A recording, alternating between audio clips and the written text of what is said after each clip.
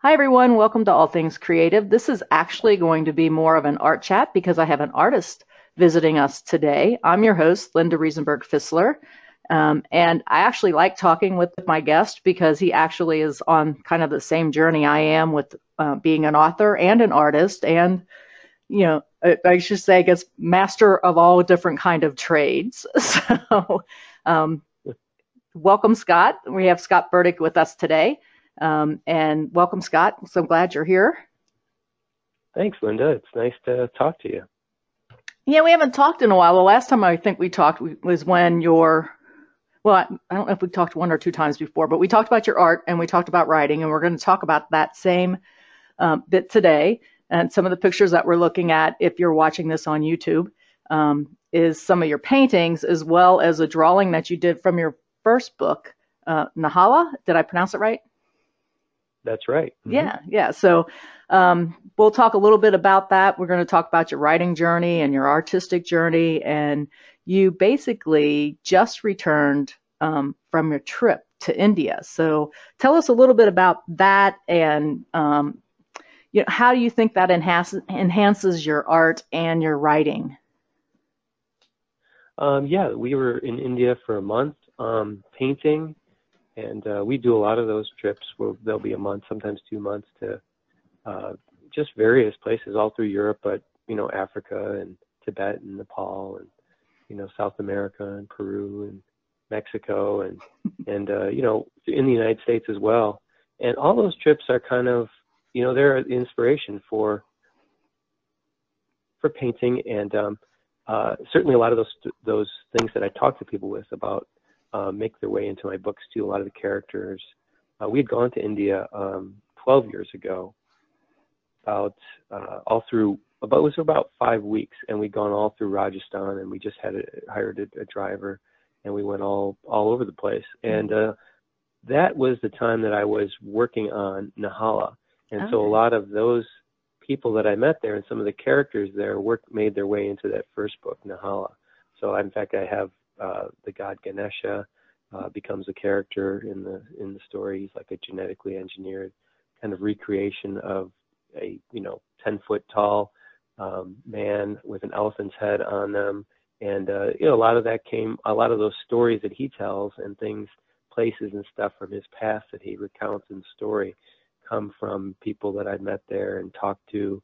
And the god Ganesha was just so beloved there. It was very clear that that was the most favorite of everybody's god, because he was the god that gives protection and gets rid of barriers. So everybody has Ganesha on their, in their house, or taxi cab drivers hanging from their cars. And so it was interesting. So all those things kind of work their way into stories. And then, Mhm. of course, paintings. I take photographs, and we hire people. On this last trip, the first week, we painted with just an incredible artist. We think of him as like the Sergeant of India. His name is Pramod Kurlinkar, and we'd met him at the Portrait Society, and he'd invited us to visit if we ever come out there. And since we were going out there, we took a week in the beginning of the trip and just stayed in like a farmhouse near where his parents live in the countryside. And Mhm. so he got us models, and we all painted together. Also with Suchitra Bosale, I think I'm saying her name right, Suchitra Bosale, and our friend Saim Shalian. And so Saim is originally from Turkey, lives in Kauai now, and Suchitra is, probably everybody knows who she is. She's from India originally, but her and her husband live in the United States now, and she's just a great painter. So it Mhm. was really fun. So we just painted models, and we would paint during the day, and then just at the end of the day, the last couple hours of light, I would go out. Sometimes Sue would come with me. Sometimes it was just me and a driver that we had hired. And then I would go out to people's farms and people's houses and little villages and little encampments where people were, whenever they're building buildings there, there becomes like a little campment with tents, and that people are there with their whole families. And then during the day, they work on building. And so I'll just take photographs and meet people and talk to people. And that's what I did through the whole trip. After that part of the trip, then we went up to Udaipur and stayed there for like 2.5 weeks and just painted. I would paint every day landscapes and sometimes hire people. And then in the evenings, I would drive out with Sue or with Sime or with Sue Chitra and our driver, or sometimes on my own. And then I just go off and take photographs at farms or villages and visit temples and, and then talk to people too. I mean, all the stories that I got, I could just talk forever. I mean, in fact, one story I actually recorded and put on YouTube when we got back, because like our driver, there's just one example of like 50 or 100 stories that I get when I paint people. But our driver, I noticed that he was, his name is Tulsi, that he was limping. And so we go out to some of the farm areas and stuff. If it was steep or something, he would just kind of wait there back. But he was limping, and so a couple of days I asked him how he got his limp, and he was like, "Oh, I got it from," it's kind of an interesting story, and he had been on a bus with his family, with his son, and 25 other people from his village, and they were going up to this mountain to have a picnic, and they were on a bus, and there was 50 people on there, and all of a sudden the bus was going down a hill way too fast to make the turn of all these switchbacks. And it was just thousands of feet down. In fact, we were on that. We drove that same road with him when we were going to some villages. But this was a bus, and he said he could tell they were going too fast for the driver to stop to slow down. The brakes wouldn't do it, and so his friends started shouting, "What's going to happen?" And the driver realized wasn't going to be able to stop, and there was just a few seconds left, and so the driver opened the door and jumped out of the bus. And so nobody was driving.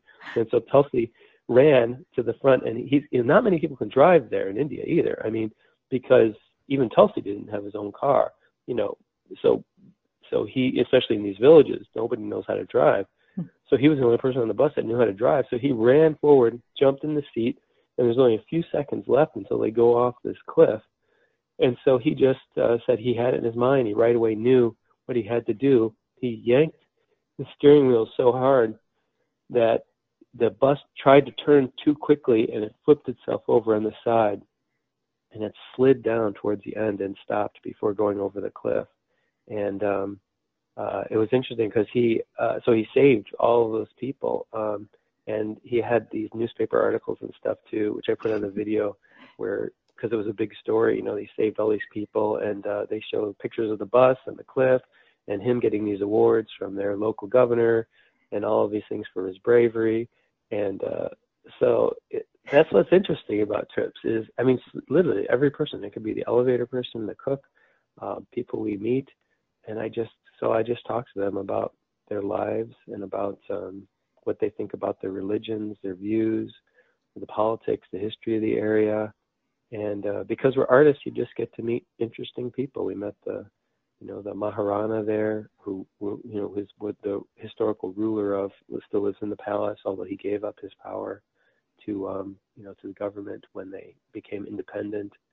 But all the different people. So as the simplest people on the street to famous people or farmers, and so I just love that. And so lots of those things, not every single one of them. There's way more stories than I can, but they work their way into my stories and then into my paintings. And it's almost like going and taking a class each trip, because you meet so many people, you talk about so many issues you haven't thought about, and their religions. And I always read about their religion and read their books and read the histories before and after I go. And I find it. And so I try to put a lot of those things go into my stories. That there's the actual plot, but then a lot of it is discussions between people and about their histories. And most of that comes from the experiences of these trips. Right. Yes. It sounds great. I mean, I can remember, I haven't traveled nearly as much as you have, and to me they're exotic, but not as exotic as like India, and I think you've been to Africa as well, and a number of other places. But anytime that I travel overseas, I went to Paris. We biked through it was one of the poorest, if there is such a thing, poorest little province, I guess you could say, inside France. It was called the Lot Valley. And we were biking through there. It was very agricultural, and So the folks there didn't speak a lot of English, unlike in Paris, where maybe they're Hmm. choosing not to speak English. But if you're sweet and kind, they don't mind. But it was really interesting going through that and experiencing on a bicycle, and walking into a restaurant and there's this language barrier. So do you find that there is a language barrier, or do you find a way to communicate, or do you have guides that do a lot of translation for you when you're in these countries, or do you wing it? So, Oh, well, it all depends where you're at. Like, did you say the Loire Valley you were at? no, lot, LOT. Oh, Lot. Okay, we've been to the Loire Valley, and it was similar where you go to these villages and things. And Yeah. but yeah, on trips, like certainly in India, there are a couple people who will speak English, but there's not many who Right. do. They've got about 100 languages there in the country, Hmm. and Hindi is their official language, but still not everybody speaks Hindi. So we almost always on those sorts of trips, or Nepal or Africa, we hire either a translator or a guide or a driver will be our, like in this one, our driver was our translator. Mm. Um, and when we've gone to Africa and we'll trek into where traditional people are living too. So sometimes we'll be camping and working our way into the tribal areas where there's no roads or electricity. So we'll hire people from that tribe, uh, both because they can translate for us, but also because they know everybody. Like on this trip, having Tulsi as a driver, he was wonderful. He knew everybody. Everybody knew him. We came to realize too, even people who didn't know him knew him because of that thing that Accident. he'd Yeah. done the year before. It was so interesting. Hmm. They're all like, "Oh, you're the guy from the newspaper who saved all those people."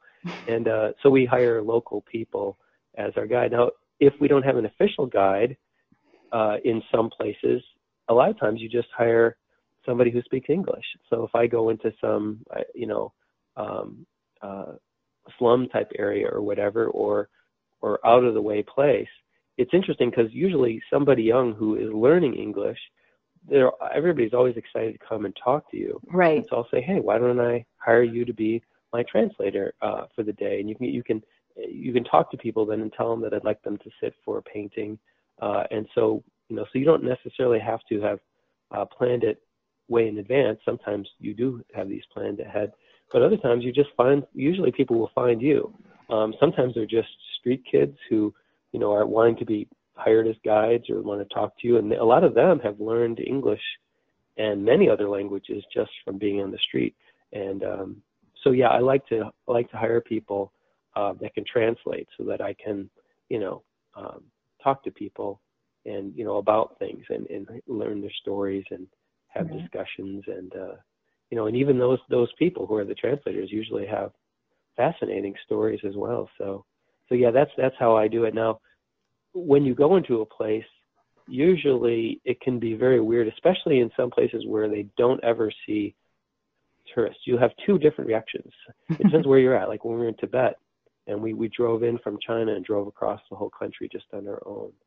And a lot of times when we would go, we wanted to paint some of the yak herding peoples. And so when you drive out onto the steppes and find people, a lot of people would be terrified and they would run into their tents, and because they think you're the government, because the government was rounding people up and forcibly moving them into these villages. Hmm. So what would help is if you found one person that your translator could talk to, we'd have them sit and I would do a drawing of them or a painting. And once you start doing that, and this is the same in Africa and in so many different countries in Nepal, once you start doing drawing from your sketchbook, people are so interested, and a couple people will start to come out, usually kids first. They'll start to watch you and then they'll say, oh, they're artists, they're drawing or whatever. And then everybody will come and they love to watch. Hmm. And so that breaks the ice a great deal when you're traveling. And that's the same in France or anywhere. I mean, we were Right. in France and Italy and these other countries, these small places. When you're sitting there painting, God, people are so interested, and they're also very excited that it's like they feel honored that you like what their village looks like, or whenever I'm doing somebody's boat or something like that, or their cow or whatever, the person who owns that will run over, and they're just so proud that you're painting their boat or whatever it is that you're painting. And so that changes the dynamic. Yeah. Like if, say we were just photographers, or if we were just coming in to take pictures, that's a different dynamic. And we do that sometimes, but it's never, if you have the time and you can do some sketches and things, and people are like, okay, I see what the person's doing. Because if you just come in to take photos for 5 minutes and leave, people don't really understand. Or even if they're okay with it and they say, okay, you take pictures for 15 minutes, and then they're kind of like, especially if it's a village in, you know, some remote place, like, okay, fine, you know, you've taken your pictures, please leave. Mm-hmm. But if you're drawing or painting, people are like, okay, we understand what they're doing. And then they go back doing their own thing. And so then while you're painting, you can take breaks and take some pictures. Oh my God, people are bringing cows in, or they're doing this or that. Something really interesting will happen. And you can just spend, you know, the whole day or several days there. The same with the Himba people in Namibia. Spent a couple of days with them. It would have been very awkward if we were just coming there to take photographs, but people loved watching the pictures. In fact, when they'd have people come from other villages, they would want us to go through our whole sketch pad to show all the drawings that we'd done of everybody, and people would laugh and they'd point to who we were, you know, like, I can tell that's this person or that's that person. So yeah, that's the difference about it, is it breaks down the barriers. It's kind of a universal language. People can understand what you're doing, you know. So mm-hmm. It's interesting. Right. Yes. Yeah. That kind of segues into this whole concept of visual storytelling, and it's kind of like, you know, whether you're doing a landscape or a person, sometimes I think visual storytelling is somewhat easier if you're doing painting a person, because their dress, for example, can tell you a lot, their facial expression and things like that. But even, you know, in landscape, there's gestures to that you would need to put into a landscape that would draw upon a certain feeling, or colors, or however you want to say it. So it's kind of interesting that, you know, we sit there and we talk about visual storytelling both in our writing and in our painting. So how is it that you determine what you're going to paint, and how do you go through? I know this is like, could be really hard to go through that process, but how do you determine? Do you do it before you actually start painting your painting or sketching your drawing? Is the story there and you're trying to tell it, or are you making up the story as you go along? Are these questions making any sense? Definitely. Oh, you know, that's a very good question. It's a combination of a lot of things. You know, when you go on a trip, for example, this last trip, you know, you hear stories from people, you know, and like some stories are better told visually, and some are better told through writing or through film or through whatever other medium. Mm-hmm. So usually when I'm traveling, I'll see certain things. They're like, oh my God, that's so beautiful or so interesting. And so I'll take photographs, I'll do sketches, or I'll get the person to pose for me. It's not something that particular story is a visual story. It's not something that I could, you know, tell thoroughly in my writing. Right. Now, other stories, when you meet people and you hear their stories and you talk to them, and it's just interesting issues and stuff about their lives, those aren't something that you can convey through the painting. And so those may work their way into a story that you write about, or, you know, sometimes when I'm filming documentaries, I'll see some interesting issue and I'll make a documentary about it. So that's another way to tell the story. Certainly when I am deciding to do a painting, there's a lot of different types of paintings and ways I go about it. Sometimes I have an idea in my head beforehand. Mm-hmm. This is rare for me, and I'll hire people to kind of portray the scene I'm going to do. That I did with a few of the sketches, and I'm planning to do some paintings from Nahala, the first novel that I did. So I did those few drawings. And that, when I was in Scottsdale, I was hiring models there while Sue was teaching a workshop, and I had some of the models pose in scenes. I kind of sketched out the ideas of some scenes that I'd like to do from my story. Mm-hmm. And so they posed, and I lit them the way that it would be with Ganesha riding the motorcycle or whatever. Most of those I haven't done yet. I'm planning to. Mm-hmm. So that's one way to do it. And that I don't do as often in my paintings. My paintings tend to be a little bit more documentary-like, where I like to go out and get my inspiration from things that I see and come across. A lot of times they're a surprise, or I might know that there's an interesting event. Like for several of the days while we were in Udaipur, there was a festival. And so I knew those 3 days I would be taking photographs. And so I knew that I wanted to paint the festival probably, but I didn't really know specifically what. And so I just took photographs, and now I've got some incredible ideas for paintings from that. So that's usually the way for me, is I may hire a model or something, but I don't have a real specific idea. I kind of just go to an interesting place with them and do sketches or set them up and do the painting. Now, once I've got all my photo references from India, now I'm looking through them, and I've done a couple from India from my photos now that we're home. And so I just look through the photographs, and I kind of think of ones that I think, oh, I'd like to do a painting, and I kind of put them in a folder. And that'll change. In a few years, I'll look through them again, and I'll see different pictures. I'll think, wow, why didn't I pick this one or that one? Mm-hmm. And then I will do, at least the ones I've been doing now, I've been doing this a lot more often, is I have been doing a charcoal drawing first, just a sketch, to figure out exactly, what the composition I'm going to do, if I'm going to use several pictures. And then sometimes I'll do a color study as well. I've done that for the last two. The one I started this morning is of a girl, a little girl. We went to this temple. Her and her sisters were just standing around there, kind of hoping somebody might want to pay them to take a picture or whatever. They were in school, and that day was off from school. And so, but they were just incredible. So we're like, Sue and I and Suchitra were like, oh, well, we're going to hire you. We'll just hire you for like an hour, and we'll take pictures of you guys in the temple. So we did that. And there were these crows that were hanging out around it. And so I did a sketch this morning, a pencil drawing, to figure out, I'm having the one girl with a crow on her head. And so I'm just combining the two pictures together. And, so it's all different ways like that. But my paintings tend to be a little bit more documentary. I tend to paint the people I see and things that I kind of inspired by. Sometimes we'll set a model up, but most of my paintings are kind of, I get the inspiration when I go out there, and the ideas and things from things people are already kind of doing. So, Right. yeah. Does that make sense? Yeah, absolutely. It does to me. So it's really kind of interesting because I teach down at an art center here where I live. And I always love when my students come in and they've got 4 different photos that they've taken. And it's like, and I want to put this here, and I want to put this over here, and I'm going to put this here. And they're all different perspectives, and they're different sizes. So right. So naturally, what our first comment would be is, well, you need to sketch it out so that you get everything in the right proportions, and it doesn't look.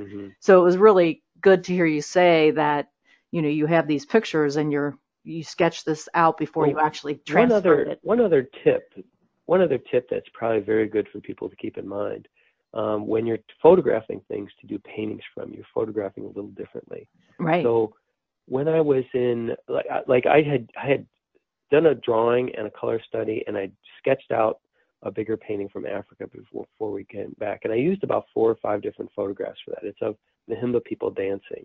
And I'll do the same thing. I've done the same thing with powwow paintings, and I've got ones from that festival too. When you're going to do multiple ones, it's important to find one spot and stay there for a while in the exact same place. Sometimes I'll have a tripod. Other times I'll just be holding it, but one viewpoint as people are moving or dancing, so that the perspective and the lighting and everything matches, and you've got several different pictures to choose from.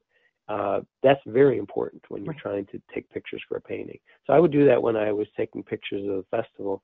I would find a spot, I'd either crouch down, say I want to have the arches behind people as they're streaming in. There are thousands of people, and the women were carrying these dolls on their heads. Of different gods and goddesses. And So then I would just take a bunch of pictures, you know, for like 5 minutes or so. So many people were going by, and then I would move to a different spot, try more of a backlit and take a whole bunch of pictures from there. As people were moving this way, I can choose different people to put in the painting, because I've seen people try to combine photos from photographs that, you know, if you stand up and take one here and then you move even a little bit over here, the lighting's wrong, and they usually don't work very well. So that's a very important thing. I'm glad you mentioned that. Yeah, yeah, and it's frustrating because they'll always sit there. Well, no, that's why I brought it in, because I know that you could, you know, like fix all that, and I'm like, I wasn't there, you Right. know. So, Right. so yeah, so it's kind of even if you were there, it's too hard to make up lighting and perspective like that. You have to think ahead. Doing paintings that are, especially bigger ones with a lot of people that you use many photographs, it's all about planning, and that planning starts when you're gathering your references. If you don't have the proper references, it's better not to try it, not to do it, because you're going to put so much time and effort into this, and it's just going to be frustrating. You're already, even with really good references, it's going to be a challenge. But you know, that's the big difference between a lot of the really great artists that I see, is they put so much planning and things into it. In fact, I'd seen Jeremy Lipkin gave a really good talk at the Autry show this year at the Autry Museum, and he showed slideshows of his pencil studies and charcoal studies of several paintings. He did then the charcoal study, and then he did the color study, and then the big painting. You know, and somebody asked him, well, do you know, how do you deal with those unplanned things that are just problems in the painting? And he's like, well, he goes, I deal with those in my drawings and the color study, you know, and you'll run across those things, and then you keep working on them. They're small. So by the time I get to the big painting, I really have thought it all out. So I don't have, that's the whole point, is so I don't have those surprises happen when I've, you know, done a whole big section. Trying to redo it is, so that's a very important thing to, you know, to keep in mind, is planning things out. Yeah, and it's funny. It's like over the years you start to realize that, you know, especially if you go to different workshops and you know, watch master artists paint and things like that. You know, before they put their first brushstroke down, there's all of this work that you may not have seen because they're planning their demos and things prior to that. But you know, if you do have that opportunity, I mean, just ask them how long it took them to plan out what they were going to demo, for example. Because I think you'd be surprised about how many times they do that. They do spend a lot of time there. Yeah. And that's a difficulty about a workshop. When you know, we teach a workshop, you're usually doing a 3-hour painting as a demo.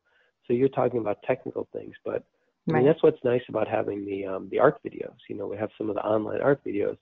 And that's nice, because then you can kind of show more stages, something that you might spend weeks on, and how you planned it out, and that sort of thing.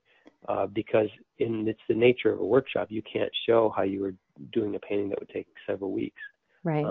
So that's something I think that is a later thing to learn, because when you're just struggling with the basics, you know, getting color and value and drawing, you know, you're not really ready to think about how would I compose 20 people life size in 15 from many photographs. But that is an important thing. Once you try and start doing that, it is a whole different group of skills. Yeah, and when I teach, I always try to get them to spend more time before they get to the point of adding color. You know, so like we'll spend some time, you know, we'll talk about drawing, and then we'll talk about value study, and I'll have them paint, you know, on a grayscale, and so that they can figure out some things. And we go through each step along the way. It's like, okay, now, you know, let's talk about perspective, or let's talk about atmosphere and how things look, you know, fuzzy far away, and they're lighter in value. And, you know, we go through all of those conversations, and you could tell it's like they're nodding off, you know, and it's like, no, this is important. And this is important. I had those same issues when I was there. Sometimes you're not ready to learn, you know, certain things. You're just struggling with one thing at a time. And so it was interesting. You know, what was funny in India was, you know, I was painting out in this square, right next to the water in Udaipur. And it was the funniest. I mean, so many people would want to watch, and so people watch, and it was fun, you know. And you're kind of a, you know, curiosity since we're from the United States, so people would want to have, you know, their pictures with us in the background. But it was really funny. I was painting in this kind of, you know, out of the way place, and a young couple came up to me and said, "Are you Scott Burdick?" They're from India, and I was like, "Yeah." I was so surprised. And he said, "Oh, we recognize you because we're graphic artists, but we when we were in art school, our teacher had downloaded your videos, your instructional videos, so we all watched them, and so we recognized you. We were like, we saw you, and we were like, doesn't that look like Scott Burdick?" It was so funny. So I was like, that was really a first. You're famous. It just shows how the internet is just changing things. It was really interesting how many great artists that we saw in India and that we met there, and you know, how familiar they were with everybody that we knew from, you know, seeing their work on the internet, which was different than when we were there the first time. It was so long ago. The internet was starting, and some people knew of our work, but it was if they had seen art magazines or things, or if they were artists. But now it's changed completely. So yeah, it's a smaller world. Yeah, it's another thing I think that's always interesting too, as far as revisiting when I'm teaching it. I have a brand new student who just decided, you know, hey, I'm retired. I'm going to learn how to paint. And he's really, really good because he'll walk in and he's like, I don't know anything. You have to teach me everything. I'm like, okay, but you have to listen to me, you know, that kind of thing. And I'm like, I don't want you to paint like me, but you have to listen to the technique and stuff like that. So, and then, you know, like, I'm taking him through some things that are slower, and some of my students who have been my students for a while. So we have, you know, very different conversations about where they are in their process and their journey. But then I'm teaching Jack this whole, you know, this same process more or less. But all of a sudden, a couple of my students that are older, you know, that I don't mean older, but have been painting longer, like, oh, wait, you didn't tell me that. I'm like, yes, I did. You just didn't listen. You know, so we have this whole, so all of a sudden this whole, like, you know, a light bulb goes off, and then all of a sudden you see them applying that same technique or something, you know, and it's like, right. I need to try that, you know. So, I mean, it even goes to show that even when you're starting out, or if you have been painting for 5 or 10 years or whatever, hearing some of those basic things again means something different at that point in time. So, right. you know, so it's just so cool. Like, I can imagine that every time that you go to another country or another place, it's almost like relearning everything again. It's just a totally different experience, right? Yeah, it is. Yeah. I love that. I love getting inspiration. And a lot of times if we're home too long, I'll be working in the studio on things, and I'll just start to get bored. You know, I won't have the inspiration. And going on a trip like this, I was getting like that before we went. And now I'm back, and I'm so, you know, excited about, you know, about painting. And I've been writing down some of the stories of people that I've heard and stuff. And that's kind of always been my process, since I've always, you know, I've always written since high school. Well, before that, since, you know, I was a kid, I'd always liked writing and painting. And so it's always been kind of a combination of the two, is writing down the stories, or, you know, thinking about the things that we have talked about, and then doing the paintings of the people. And when I do the paintings of the people, it just, you know, it's just so much more inspiring. Is that with you? I mean, I loved your book. I read I listened to the audiobook of your book, and I liked a lot of your descriptions and your kind of discussions between people. And did it feel the same as painting to you? Well, that's the weird thing is, like you, I have always written. I started out, one of my favorite things to tell people when they're like, I can't understand how you can be a writer and a painter, is like, well, you have to understand, when my mom gave me crayons, I wasn't coloring. I was writing gibberish. I was just act like I would write, and it just, you know, I'd have break and squiggles and stuff, you know. So I always wanted to be a writer. And then life kind of took over. Started working at Procter and Gamble, and worked there for 26 years. And there's not a lot of time when you're being paid by somebody else for 40 hours a week, which actually was more like 60 hours a week.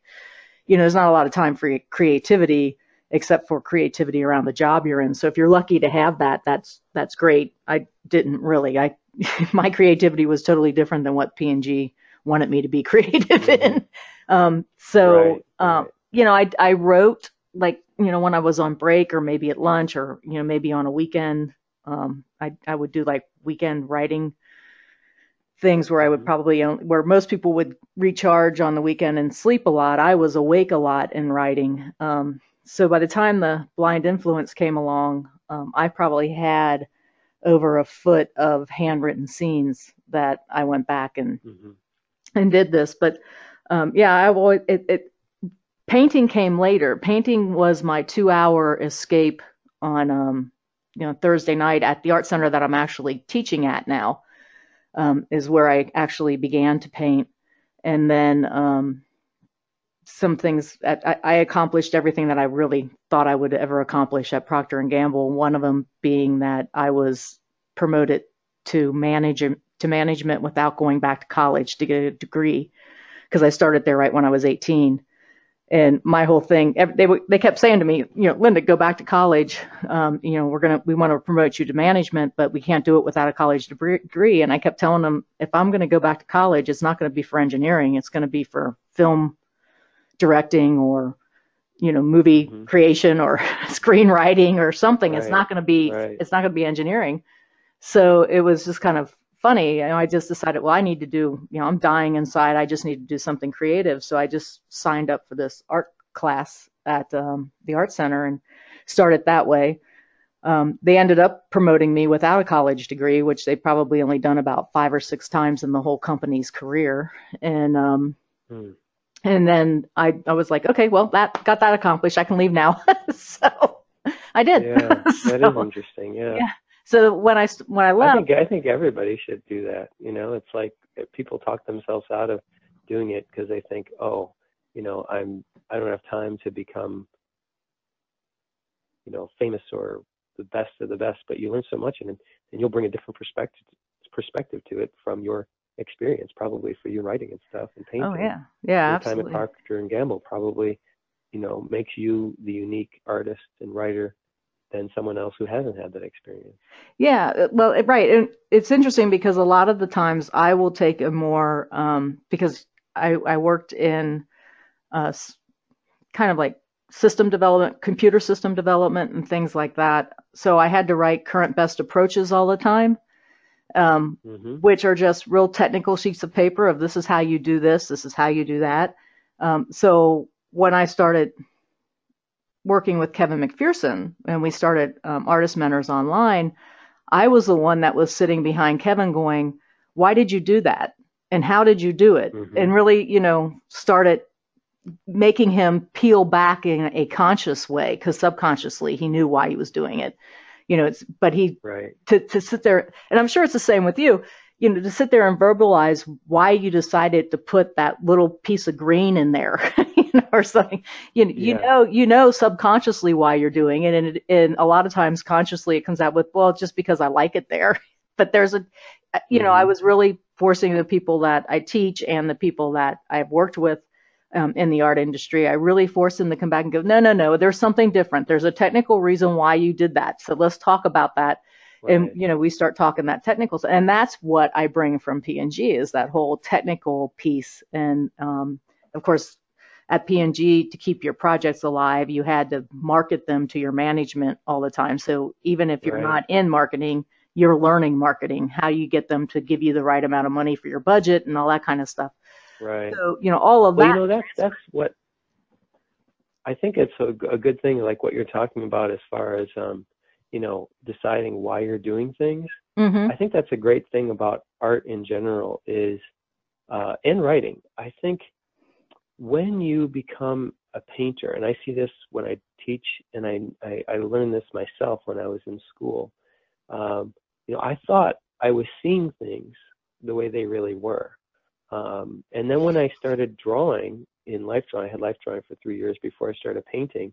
I started to realize I'm not actually seeing things the way they really are, because when I try to draw a three-quarter, for example, I start to turn it, and I unconsciously make it straight on. Everybody Mm-hmm. does that. They start to the farther away part of the face and the three-quarter. all beginners and even intermediate. And even for me, when I'm not really paying attention and looking at it, analyzing it, you start to stretch out the further away side. You start to straighten the nose. If you're looking up at the model, you'll lengthen the nose so that it's straight on. Because we have these preconceived ideas of what things look like. You see that when people draw trees or mountains, and they're just making them very regular. They're not actually seeing the true shapes and colors of things. Right. And so as an artist, you learn that. And that's more what I try to teach people is how to actually see things the way they really are, these tricks that we use to turn off the filter in our mind. Right. And when I write, I find, and that's why I think even if you're not going to become a professional artist, even people I know who paint with us, who draw with us, who have just started, or doctors or whatever, and as they start to learn those things, they really start to look at the world in a different way. Absolutely. And I feel that way with writing too. And it's a slightly different way, but we have our own biases that we have about how things are in the world. Mm-hmm. And when you actually start talking to people, especially if you're thinking about them as you start to think more about, like, I want to write a story about something, or thinking about India, you're not necessarily trying to convince them of things, but you're trying to understand it and see it more. And you start to have your own biases challenged. Mm-hmm. And so many trips I go on things thinking one thing that I've read a lot about a particular thing, and then you talk to people and you realize a whole other truth and reason and subtleties behind these things. And then it gets even more when I actually will start to write. I mean, I've written like 5 or 6 novels. I've only published the 2. Eventually I'll put others into shape and start publishing them when I have time. But even if I don't publish them, the fact of sitting down and writing, where they have a lot of my stories have these, these bigger ideas mm-hmm. in them that people are talking to and discussing. But even after having talked to people and read a lot about stuff, when I start to write it, and in all my stories, I have multiple characters. Like in the Immortality Contract, I have the Muslim, the Christian, and the atheist viewpoint, and I try to really present each one equally from their points of view. And so that as they have these discussions, or like in Nahala, when I'll have people have discussions about, morality, or, what is torture, and trying to define these things, or these philosophical arguments that they'll have, woven through the story. Oftentimes when I actually say, okay, let me make the best argument I can for, say, creationism or something, and then I really talk to people, and then I try and write it from that point of view, I think, like, so many times I've written those things, that was a good example of that. I was like, okay, I can see that point of view. I can see if they're right about this, then these things do follow. And so having the argument between characters, and if you really try and honestly have both sides, it's amazing how much more complicated it gets, and then you tend to learn a lot of things. And I was very happy. There was a book club that did there was a couple book clubs that just did the Immortality Contract, and one of them I talked to, and it was fascinating because they had people who were very born again Christian, and they had ones that were not religious at all. Mm-hmm. And so it was interesting because they said, we were kind of nervous about this book, but some people brought this book to us, and everybody was excited to read it when they read the blurb about what it was about.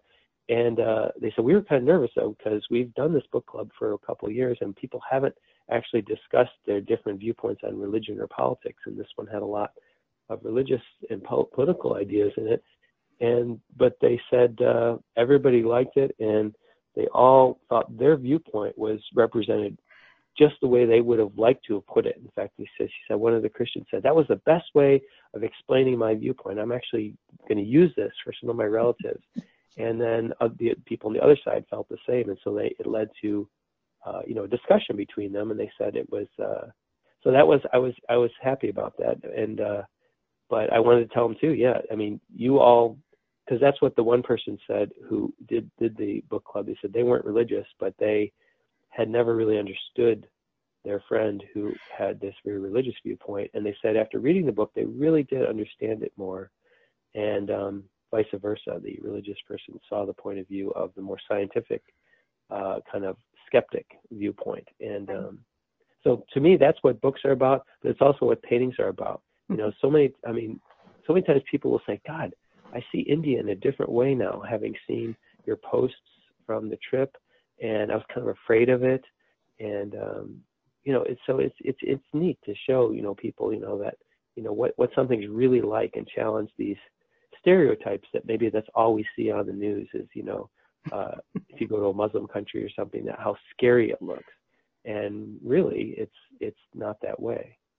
Yeah. Anyways, those are what I go for in the stories and the paintings. I'm most excited when somebody from that culture feels like I've captured it, or somebody from that viewpoint feels like they have it, and then somebody else has seen it from a different point of view.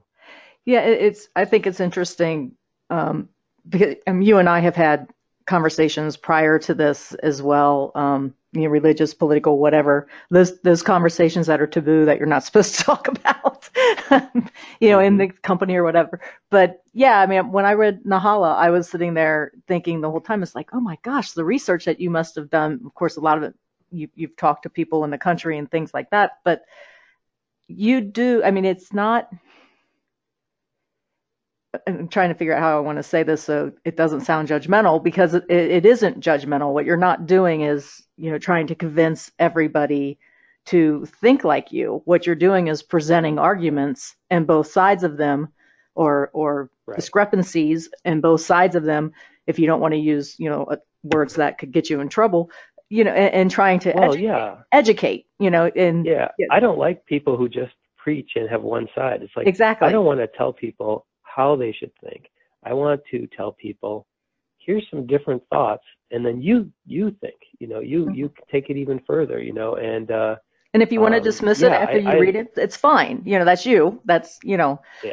So yeah. So right. Well, and I think my largest theme probably in both stories and the other ones that I haven't even published is things are more complicated than both sides would like to make you think. So like in the immortality contract, it's about people becoming immortal and being given the choice: will you give up your chance at heaven or hell to have an immortal life here, or do you believe that enough to do that? And the scientist feels absolutely certain that there is no heaven or hell, and the religious, his granddaughter Alma, is absolutely certain that there is a heaven. She's had a near-death experience and seen it. So that's her first point of view.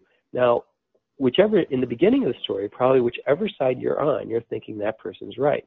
And then as the story goes, both their viewpoints get challenged by different things.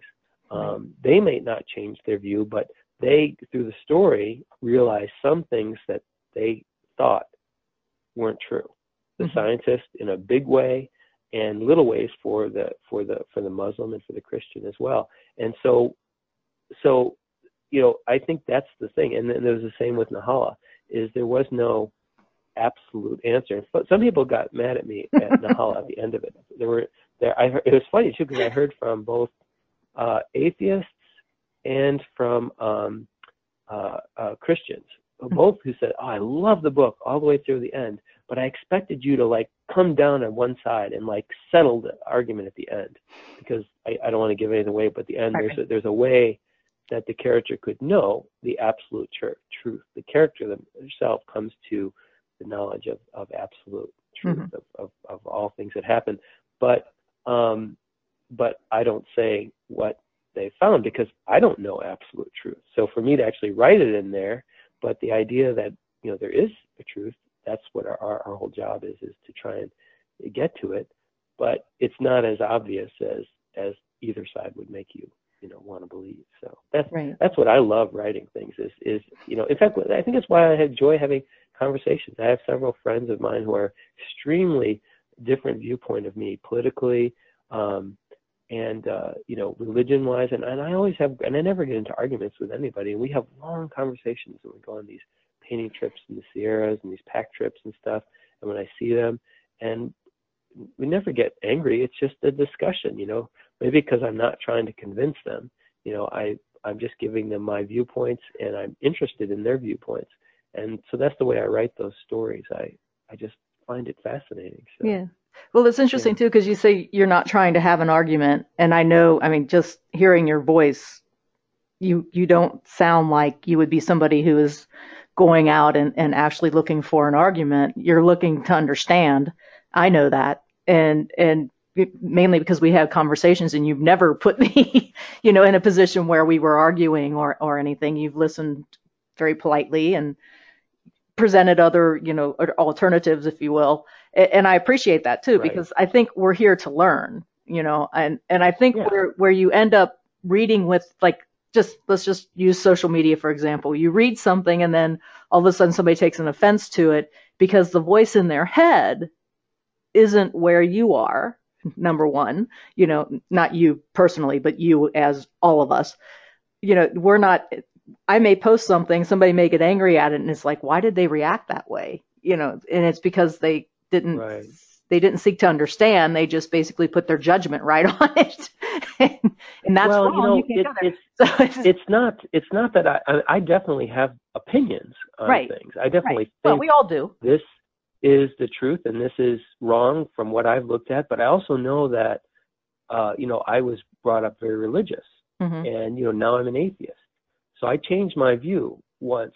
I may change it again. I also know that I don't, I'm limited to the information that I have through my Right. eyes and what I've read and everything. So it's there's lots of things. Once you've changed your mind once, you can change it again. But I definitely have my views, and I'll talk to people. Like I'll talk to people. I have lots of friends who, don't believe that climate change is happening, and so I'll send them articles. I'll send them the evidence and try and say, this is why I think this is an issue.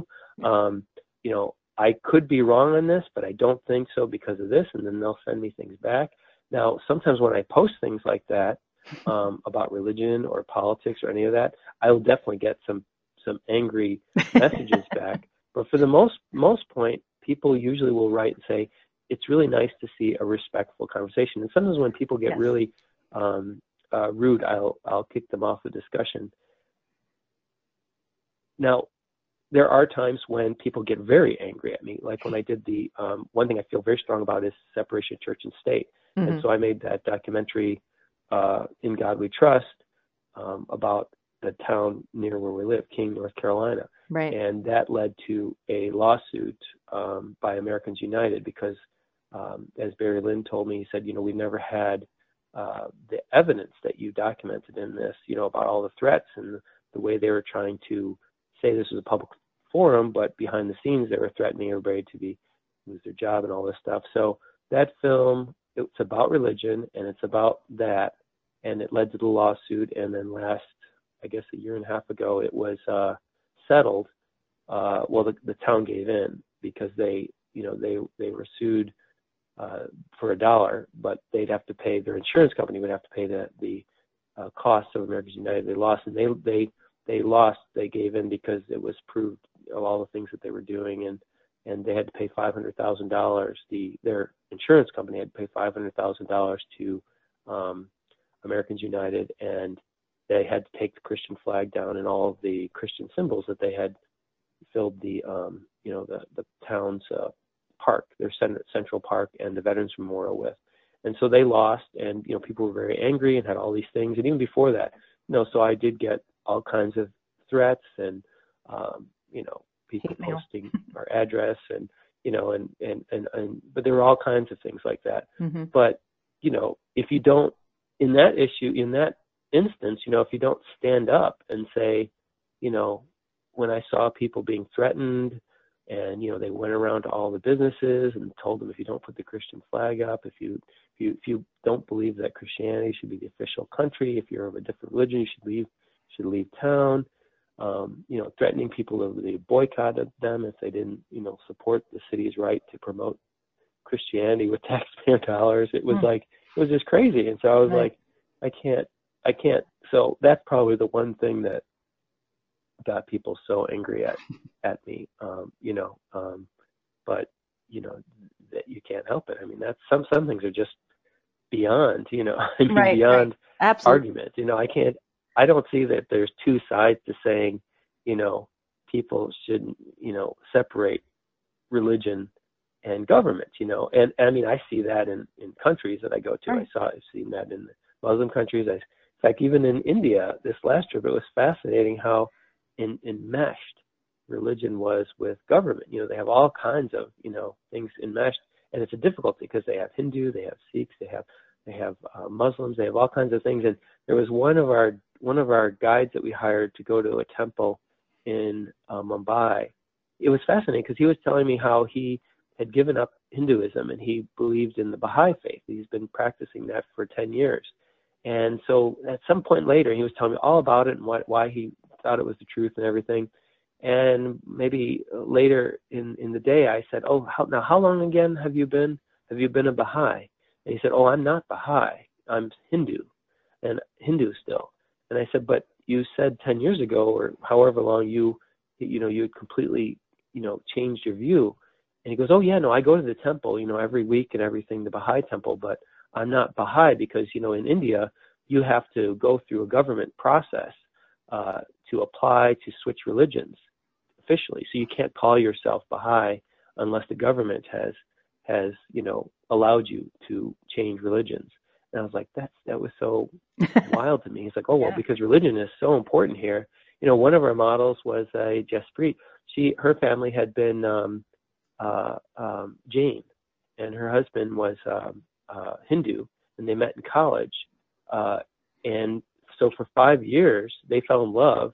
They were dating and knew they wanted to get married and stuff, but they hid from their families the fact that they were dating, outside their religion, because it could be a huge thing. And sometimes there's violence and things, if people are going to get married of different religions. And so it was fascinating, and, how they finally, told them, and people were upset, but they finally brought them around and they got married. So it was interesting. You really see, why our country is so lucky to have that, I mean, it's something that, for everybody, whatever religion or non-religion you are, it's so essential, to have a free society and to be able to, speak your mind and have that freedom is just, I think it's at the core of everything. So yeah, it's kind of interesting because anyways, when we were in, it's my speech. Yep, that's fine. But when we were in France, you would think, oh, well, that's India, or, oh, well, that's, Egypt or whatever. You kind of think that way, but no, that's not really true, because when we were in France, it was really kind of interesting. Of course, that, everything is the Notre Dame this and Notre Dame that, but we were in Beaune, in Burgundy area, visiting some of the vineyards and things like that, and we happened to be there on a Sunday, and we never would think about anything, but we checked in on Saturday, I think it was, and it was a holy day. That's what it was. Ascension, I think it was. So anyway, we were, you can tell, like, I left my Catholic behind a long time ago, but whatever the holy day was, that was on that Monday. So we checked in on a Sunday and woke up, checked in Saturday night. Sunday we woke up, the bells were ringing all the way up until noon from the church, the little church in town. So every hour the bell would toll, and Tom looks at me and goes, is that going to happen all day? And I just kind of laughed, and I said, no, honey, just until the last mass is over.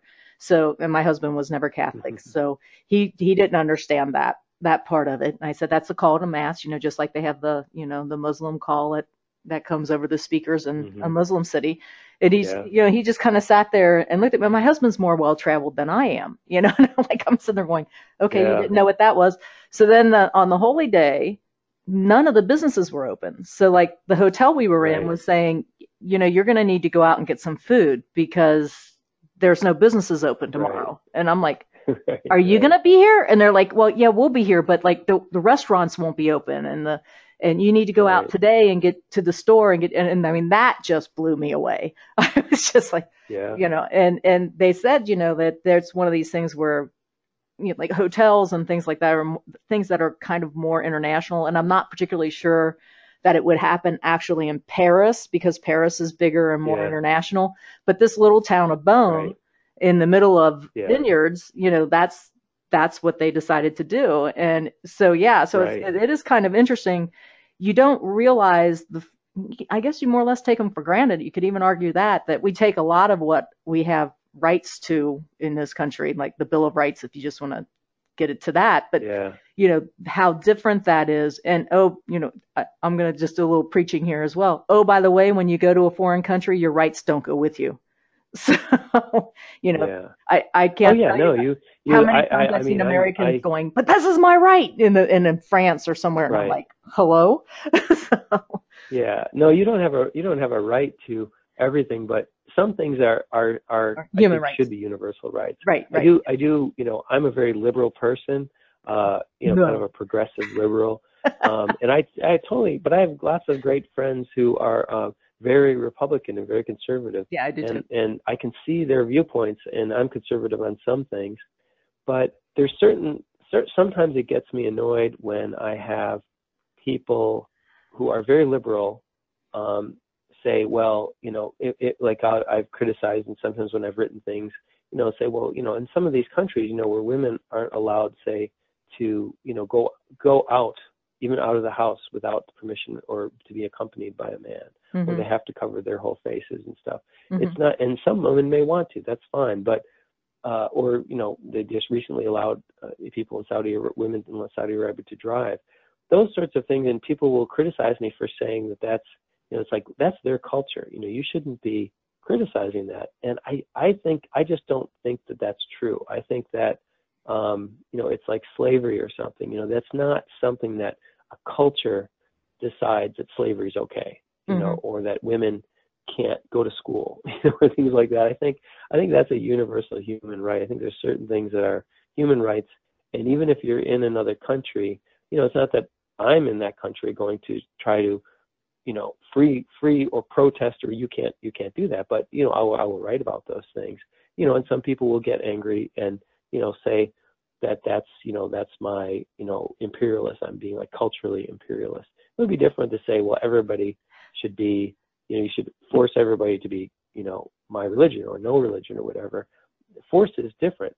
When you're using force, that's not a cultural preference. It has to be for a good reason. You could use force for somebody, say nobody can kill, or maybe there's cultural differences on how they punish people who do certain things. But anyways, Yeah, we're that's getting off. kind of a little bit aside from what you're saying. I mean, you Right. you certainly have to respect other countries, the way they do things. It's just it's just the way it's done. So it's you take your shoes off when you go into certain holy places, even if you don't believe in that God, and if you don't, then don't go into it. But Yeah, I mean, there's I think there's a respectfulness that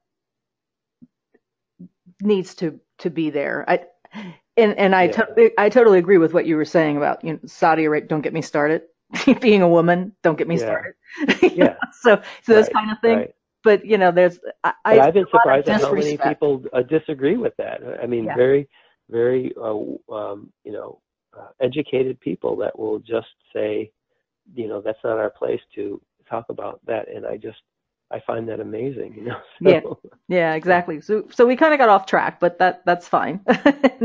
um, yeah, that's right. yeah. So your writing journey, you said you started it when you were young, and naturally you're writing about things that are important to you, that are part of you. And do you find that that happens more on the writing side than it does on the painting side? Or do you feel like you're doing it both equally? Um, I think they're just different aspects of that. So Okay. everything, that I paint is generally things that I see, that I come in contact with. I'm not really an illustrator, so I'm not being given assignments, say, to do something from a book that I haven't written. So everybody I paint I only work for my own photographs. I only work for my own things that I'm interested in. I don't do commissions, so I'm really just, it's kind of a journal of my interests, things that Hmm. I see and do. And the writing is like that too. It's just, and they're not all personal. A lot of things are some are taken from my personal life. In this last book, The Immortality Contract, there's a lot of things in there that come from my history, of my family and stuff, that I just wove into the main character's story. The first one, Nahala, the main girl, whose name is Kayla, she starts out, she's crippled. And I was born with club feet, so spent a lot of time on crutches as a kid. And then her spiritual journey was my journey. through the story, the things that she struggles with and learns. But then it's, it takes place over the next 1,000 years of history. So it's, there's, there's things I've heard about or just thought about. I've been, so it's a combination of all those things. It's my thoughts. It's not necessarily, maybe sometime I'll write a more literal story about an actual event or something that I've done or gone through, but for the most part, I usually use them as kind of jumping off points for these ideas. So it's kind of, but I've always done it. I've always written. I always wanted to be a writer or a painter or a filmmaker, and I got a scholarship to the Academy, so that I went there. And then after a couple of years when I was making a living as a painter, I went back to school while I was still painting and selling paintings to make a living. I was with Sue. And I went to Columbia College then and took film, writing, and photography, and for 3 years. And so that's when I got a little more serious and learned a little bit more of the, the technical things. And and one of my short stories was published in there in a book, an anthology. And so that was kind of nice. And but yeah, then I just kept writing. So it's fun. Yeah. I really enjoy doing both as well. And it's kind of funny. It's just kind of go back with the three main characters. I call them three main characters, which I know you can't really have three main characters, but one wouldn't be complete without the other two, is the way that I kind of look at it. It's that triangle that goes on. And of course, one of them is a politician. And it was amazing to me, everybody's reaction to that particular politician, because I really like Jenkins. And it's like, so I'm writing him because I like him. And everybody just, everybody I talk to, like at book signings and different things like that, they come up and they go, I don't like that Jenkins guy, man. He's just too sneaky. I'm sitting there going, yeah, really? So it was really kind of interesting that how everybody's reaction to him was totally different. It is interesting because, I liked that character a lot, and I liked his viewpoint. I did the same thing in my stories. The characters that would be considered the evil characters, it's fun to actually, once you start to see their viewpoint, a lot of times, you can't help but, feel sorry for them or admire them or start to see their viewpoint and say, geez, why am I seeing their viewpoint? And a lot of times the evil characters are the more interesting. I mean, that's kind of, in general, a lot of times in stories, it's very difficult. I mean, if you think of like Star Wars and you think of Darth Vader and these sorts of characters, the really good people, Luke Skywalker is great, but he's almost so good that he's not as interesting, say, as Darth Vader, or maybe like an in-between character like Han Solo. They have more complexity, to their characters. It's like we love to hate them, but it's so those characters, if you make them more than just a one-dimensional thing, usually when you get into their motivations, you start to hopefully see, and the same was with your book, you start to say, okay, I can see, why they're doing this or what their point of view is. I don't want to say exactly why because I give away your story, but it's that's the thing when you have a story like yours. There's too many things that can be given away. It's such a page turner and so many twists. Oh, you're so sweet. Thank you. But it is fun to watch, and it was funny because a lot of the people I have, like you said, I have a lot of conservative friends, and it's really kind of funny because they love the book, and I just sit there and look at them because the Republicans are kind of taking the fall in the book, but as they were sort of one of the things I always said to them, I said, well, some of my Democrats are just as bad as some of my Republicans. Okay. So just, cause that's kind of like real life, we've got our good guys and our bad guys on. So it's really kind of interesting that, to hear my Republican friends, my conservative friends talk about my book to other people while I'm in their presence, because it's, the way that they talk about it is really kind of interesting, because the way that I'm writing it, and maybe this is success, the way that I'm writing it, I would have thought that they would never talk to me again. So that, right. So it was kind of interesting that they take that. And again, that's the thing that talk a little bit about Gabrielle and Stefan, when they took the book, and I'm sure it was the same when they took Nahala and the Immortality Contract, and you heard that read back and what their interpretations were of each of the characters, Hmm. that was fascinating to me. I mean, Yeah. the first chapter, the first, day one, part one, whatever you want to call it, and Stefan started reading it, and I'm getting chills, goosebumps on my arms just hearing his voice. And then, when Yeah. Gabrielle Yeah. He's became amazing. Nicole, I just like, oh my gosh. So how was that experience with you with your characters? Yeah, no, it was really cool to have them interpret it, and they're just so good readers, and I knew their voices already because I loved Orson Scott Card and a lot of the very famous science fiction writers that they had read books of. I listened to books on tape, both fiction and nonfiction, while I paint, so I already knew their voices, and so I was really excited when they wanted to. They had actually contacted me about Nahala. Um, right out of the blue because they'd heard it. I'd posted it on a thing, and it had gone quite high on the chart things Amazon. on Amazon in the Yeah, beginning. bestseller, And right? so I was so amazed that they wanted to do that book and to have it in their to distribute it as an audiobook. So because I knew who they were, I knew their voices. So it was really exciting to hear them do it, and it's fun because it's different than I heard the voice say in my head, but Exactly. it was just so much, so much better and so interesting. So yeah, it's just like the difference between a real professional and lots of people say, well, why wouldn't you want to read your own book? It's like you obviously haven't listened to the audiobook because they are just so good at the accents and all the different things. It's just amazing, really, especially Gabrielle and Nahala. She just read the Nahala, and there's so many different characters in that, so many different voices and accents from different countries, and it was just really interesting to hear, an actual trained, because she's a theater actor and a Right. movie actor, Yeah. and so it was really really kind of neat to hear that. Well, it was interesting for me. I don't know about for you because um, your books aren't like a series. I don't think they're two separate. I need to read the Immortality Contract yet, but No, um, yeah, yeah, yeah. So mine they're are not a serious. series. Yeah, Yeah. So it's kind of interesting because I'm in the middle of writing book four. Well, actually, four's hmm, done and it's at my editor. But and the funny thing is, so I have to get going on book five. But anyway, the interesting thing is I was kind of listening to the audiobook that Gabrielle and Stefan did, and I'm trying to write, and I said, okay, I have to stop this because their voices were not the voices of my character in my head, and my characters in my oh head were right, going, who is that? yeah, That's not me. yeah, So it was like, no, I have to listen to this at a different time. I can't do this when I'm writing it because it is different than the voices in my head.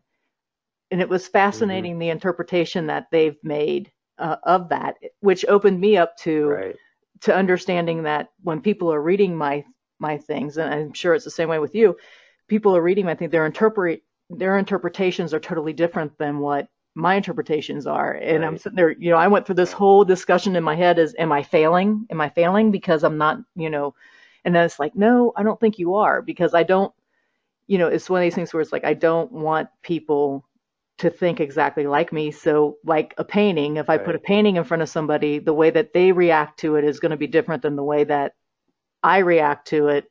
And I think it's exactly the same for a book. Yeah, it is. Yeah, it is interesting. We all do bring our own things to it, our own perspectives, and so it's fun to hear. It's fun to hear different people's interpretations. The Nahala that had been very popular for a long time. Now it's died down, and it's more of just kind of a steady sort of sales. But and it was reviewed, got a positive review from a science fiction magazine, so it had a lot then. But it was interesting. Even the reviewer, when the reviewer reviewed it and liked it and gave it a recommendation to buy, which was really really great for the book Mm-hmm. when it came out. But it was so interesting because he was like, and I'd even talked to him later. He was like, the one thing that bothered me was the name of one of the characters. He said because this reminded me of it was the name of somebody that I had seen in a soap opera a long time ago that I used to watch. And so I just couldn't get that out of my head, So it was like funny because it was like I've never seen this soap opera, I'd never seen that soap opera. So it was like, but it just showed how our biases, Mm-hmm.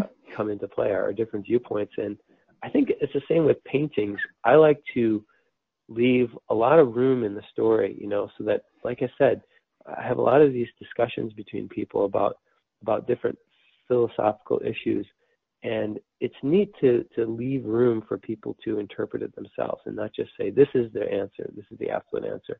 Some people may come to my conclusion, some people may not, but I think that's why a lot of times in painting, sometimes I will do somebody smiling or things like this, but most of the time I tend to like to have expressions that are almost totally neutral.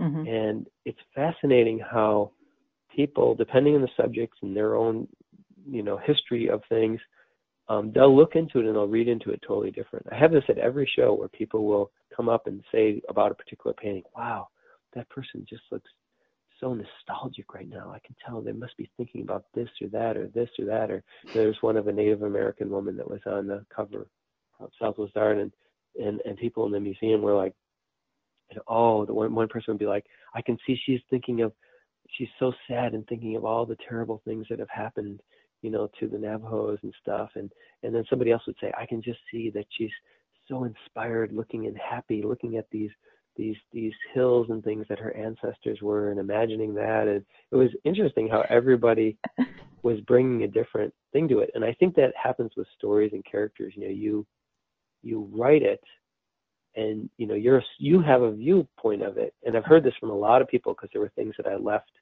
especially in Nahala, also in the Immortality Contract, that I left as questions on why people did things. And so many, in fact, there was a part at the end of Nahala that I really questioned whether I should give an absolute answer to, because there were several different possibilities Right. of motivations. Yep. And I asked a couple people, and they said no, they liked the fact that I left it up for people to imagine. I do too. A lot of people would write, and they were like, "You got to tell me what was it? What was the reason for this, or did this person actually do this that started the whole thing off?"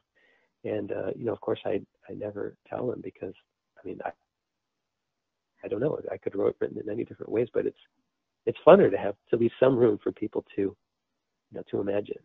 Yeah. There was a book one time, a painting I did of a little girl on a tractor. It's from around here. She posed in a barn near us, and she was reading a book, sitting on a tractor in a barn. And so many people said, "Oh, I remember when I used to do that when I was a kid." And we had a show in New York, and there was a school group that was brought in, and they were given a thing to fill stuff out for the paintings about what their reactions to. Mm-hmm. And the teacher, one of the things they set up for that painting was, they asked all the kids, what do you think this little girl's reading? And it was so funny too, because when she asked people, and they're supposed to write down, but the kids couldn't help, they said, because it was a grade school, and they're like, "Oh, I know exactly." And I think it was like a 3rd or 4th grade. They're like, "I know exactly what she's reading. I can tell by her expression." And the other person is like, "Whoa, what?" The teacher was like, "What?" And the little girl's like, "She's reading Harry Potter." Because actually had the girl pose, and so she was reading a book. And it's like, "Oh," and then another girl's like, "No, she's not. I can tell she's reading the Bible, because that's in the South, and it's very religious, and my grandmother would always give us the Bible to read."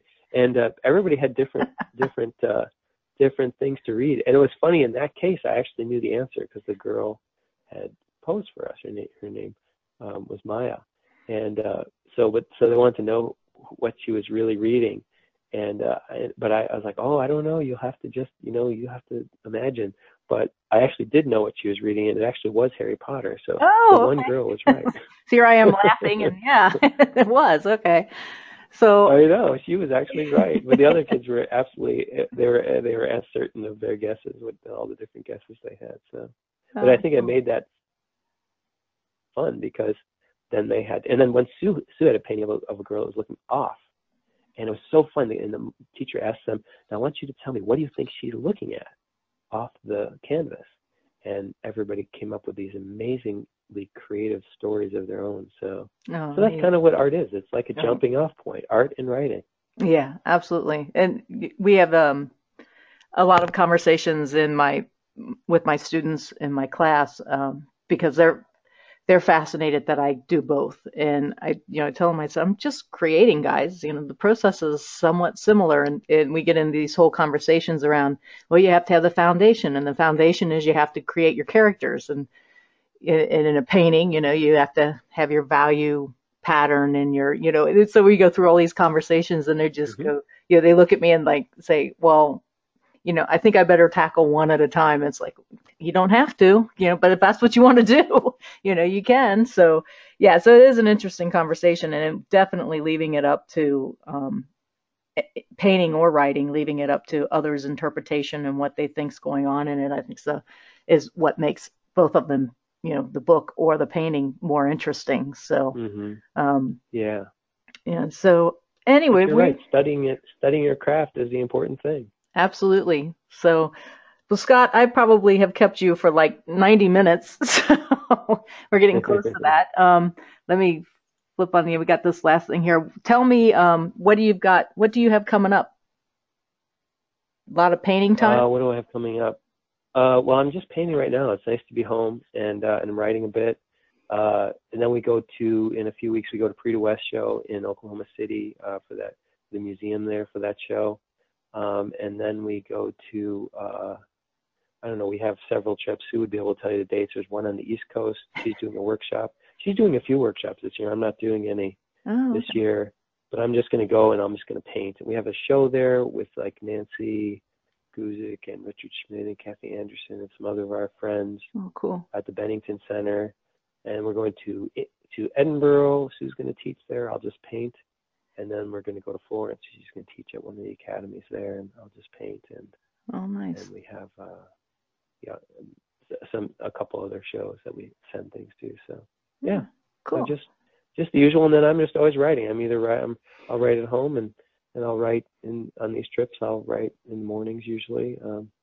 I don't know exactly which one I'm gonna do right now. I was playing around with one where all the nuclear weapons in the world have been launched and everybody wakes up to alarms and they know that they only have about 30 minutes left before basically every nuclear weapon in the world. They're not certain exactly who started it, but it's like a chain reaction once Well, it people would be. start launching against each other. And so they really realize the question is, what would you do if you only had 30 minutes left to live? And I actually asked a whole bunch of people this question. I got some interesting answers from people. And so you see what happens in this 30 minutes. But then at the end of it, as the nuclear weapons start to land, none of them go off. All of them You across the told us entire the world. ending. No, that's not the ending. That's Oh, that's okay. just the first chapter. That's the Oh, first chapter actually of the book. They all land, none of them go off, and then the question is, what happened? Is it, some people think it's God, some people think there must be some hacker or whatever, and so it becomes, the world, of course, now that all nuclear weapons are gone, yeah. it changes things too, because Yep. some countries now are more powerful because of their, but so it goes then for a long time after that, and the implications of what this is and what stopped it. So it's just kind of a fun speculative sort of story, but it's goes to a lot of people's in their motivations for what motivates you for life, and if you only had certain time left to live, and so it's kind of fun. Cool. But no, And that's not the end. That's actually just the first chapter. So oh, wow. I won't Cool. tell you the real secrets of why this happened. Yeah. So No spoilers allowed. So, but yeah. I like I said, just finished book 4, and the opening part one of the first chapter is, it starts in Russia, and again, the books are set in 1980s. So this is 1980. Yeah, it starts in December of 1980 and then goes into 1981, and it's when we had the détente going on, and how Russia was basically skimming off the, finding in very cool ways to boost their technology, their science and technology from the West, using détente as a weapon to do that. And so, it's talking about nuclear war too at that time, because of course both nuclear powers are going at it, both Russia and the United States. We need more nukes here and there and all that kind of stuff. So it's kind of interesting that we're both on that that wavelength right now. But Yeah, I know, it's fun. It's fun to think about, and once you start writing things, I'm sure as you, it's interesting to read about and kind of do all the research for for how things work and what would actually happen if this happened. You learn a lot. Yeah, a lot of times, the first book, not so much. The one that you listened to doesn't have that in, but the second and third book actually goes into a really obscure operation that the CIA had in place, and it affects my characters. And then this next three books that I have coming in is another operation that was run by the CIA, and it was actually an international. They had to work with the DST in France, and it involves the KGB and all of that. So the next three books are on how that particular operation ended up changing the course of history in a way. So I've gotten into finding these very, very obscure CIA, FBI, KGB, DST type stuff, and been reading a lot of NSA documents and things like that. So it's kind of interesting, all the little stuff that goes on. So anyway, I'm going to go ahead and wrap this up. If you like listening to Art Chats and you'd like to support the podcast, you can become a patron over at my Patreon page. So patreon.com, Linda Riesenberg Fissler, and pledge levels start as low as $1. And you can go up higher if you would like. It takes a little bit of time and some money monthly, over $100 to get these podcasts recorded and updated and out there and stored for everybody to enjoy. So if you'd like to become a patron, we'd love to have you do that. There are rewards at each of the levels, so you can look at what those are. And if you have any questions, you can let me know. Oh, I think Scott came back in. Linda. Hey, Scott. I did. I timed out.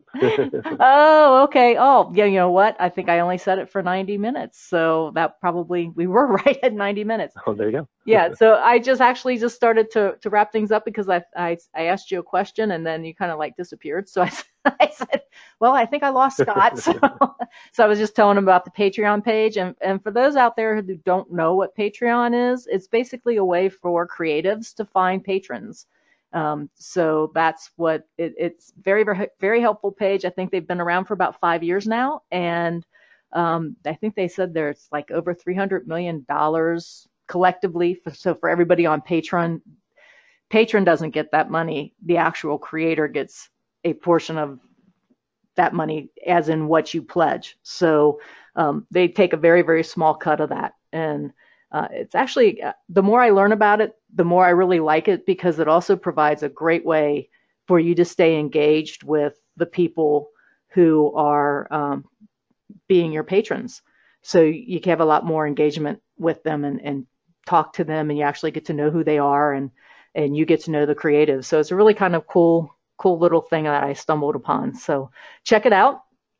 And again, Scott, thanks so much for being here. You may not have heard, but I said, thank you for the 90 minutes of your time today. And I'm sure that we've given everybody a lot to think about. And I always enjoy talking with you and, wish you guys luck. Say hello to Susan for me. And okay. Yeah, that was really fun. Definitely. I look forward to your next book. Oh, thanks. Well, I actually probably ought to, I read Blind Persuasion author reading. That'll be offered out on my Patreon page as author readings every once in a while. Cool. I read the whole book in 3 days, taping myself. Gave me a whole new respect and appreciation for Gabrielle and Stefan. Nothing like them. There's times I actually ought to leave an uncut version out there because everybody would crack up laughing because right before it's very hard to go for, like I said, this is where the appreciation comes in. It's very hard to go from a Southern accent to a British accent. So if you listen real closely before I say one of the British accent lines, I'll be sitting there, going, Bond, James Bond, trying to do the British accent. It really got hilarious. And then when I had to speak Jenkinson's line, I sit there and go, North Carolina. Okay, now I'm ready. So anyway, it was. I don't think I'd be able to do that. I don't think I'd be able to handle all those accents. It was crazy. No, it was crazy. And like I said, I am not an actress. Thank God. But it just gave me a whole new respect and appreciation for what they do for a living. It's amazing. That is so cool that you had them also do your book. How did you find out about them? Through you. Was it? Oh, through my book. Oh, that's neat. Well, yeah. Cool. Yeah, so and I actually had Gabrielle on Art Chats. She talked about visual storytelling. So Wonderful. yeah, the whole thing, it was just kind of crazy because I contacted them shortly after um, I found them through your book, and then through then we did an Gabrielle and I did an art chat, and then she talked to me about my books afterwards, and I think we talked probably on and off for about 4 or 5 months. And of course, anybody who tries to get their books published, this it's not cheap. I mean, and certainly the amount of talent that you're purchasing for them to read your book is, so worth it. I can't talk Right. about, how much it is worth it. I mean, these guys are Audie award winning people, and Skyboats Oh won yeah. awards, and so they're the cream of the crop. They're up there. Um, so I had to, work to get the money pulled together for that, and then, I'd call and I'd say, okay, we're gonna do it. Let's do it. And then it's like, okay. And then I had to write them a note and say, we can't do it. And they're like, what happened? Oh no. Well, Tom fell off his bike. Tom crashed on his bike, and Oh I'm my not sure goodness. what's going to happen. Wow. Yeah. Oh, I probably didn't tell you that story, but anyway, I'll tell you it offline. But so like again, I get this email back from Gabrielle and says, "Oh my God," she's just like, because we were go, no go, go, no go, and finally we gave them the go ahead, and they Oh worked me into the schedule. yeah. And they were just wonderful. They were just wonderful. So Yeah. anyhow, They're amazing. Yeah. yeah, yeah, Well, I that's can't wait to get out. exciting. Yeah, I can't wait to get out to California because I told him if I ever get out there, I was going to stop by and bring him lunch or something. So, because I want to meet Right. him in person. But yeah, they're great. So, anyway, we'll probably talk for another 90 minutes. Excellent. Well, good. Well, it was wonderful talking to you. Yeah, it was wonderful Yeah, talking to absolutely. We you. certainly could. Yeah, we could. So call me anytime. Uh, yeah. All Okay. right. Well, that's nice. Well, good. Well, I'm going to go back to painting the girl with the crow on her head, and you go back to writing, I guess. Yeah. Well, I wish I could. Get those books done. Yeah, I have to actually go out and and put on the thing for our sprinkler system. So my husband's been waiting patiently. So need to go. But Oh, that's okay. nice. So everybody, thank you for tuning in, and we'll catch you all next time.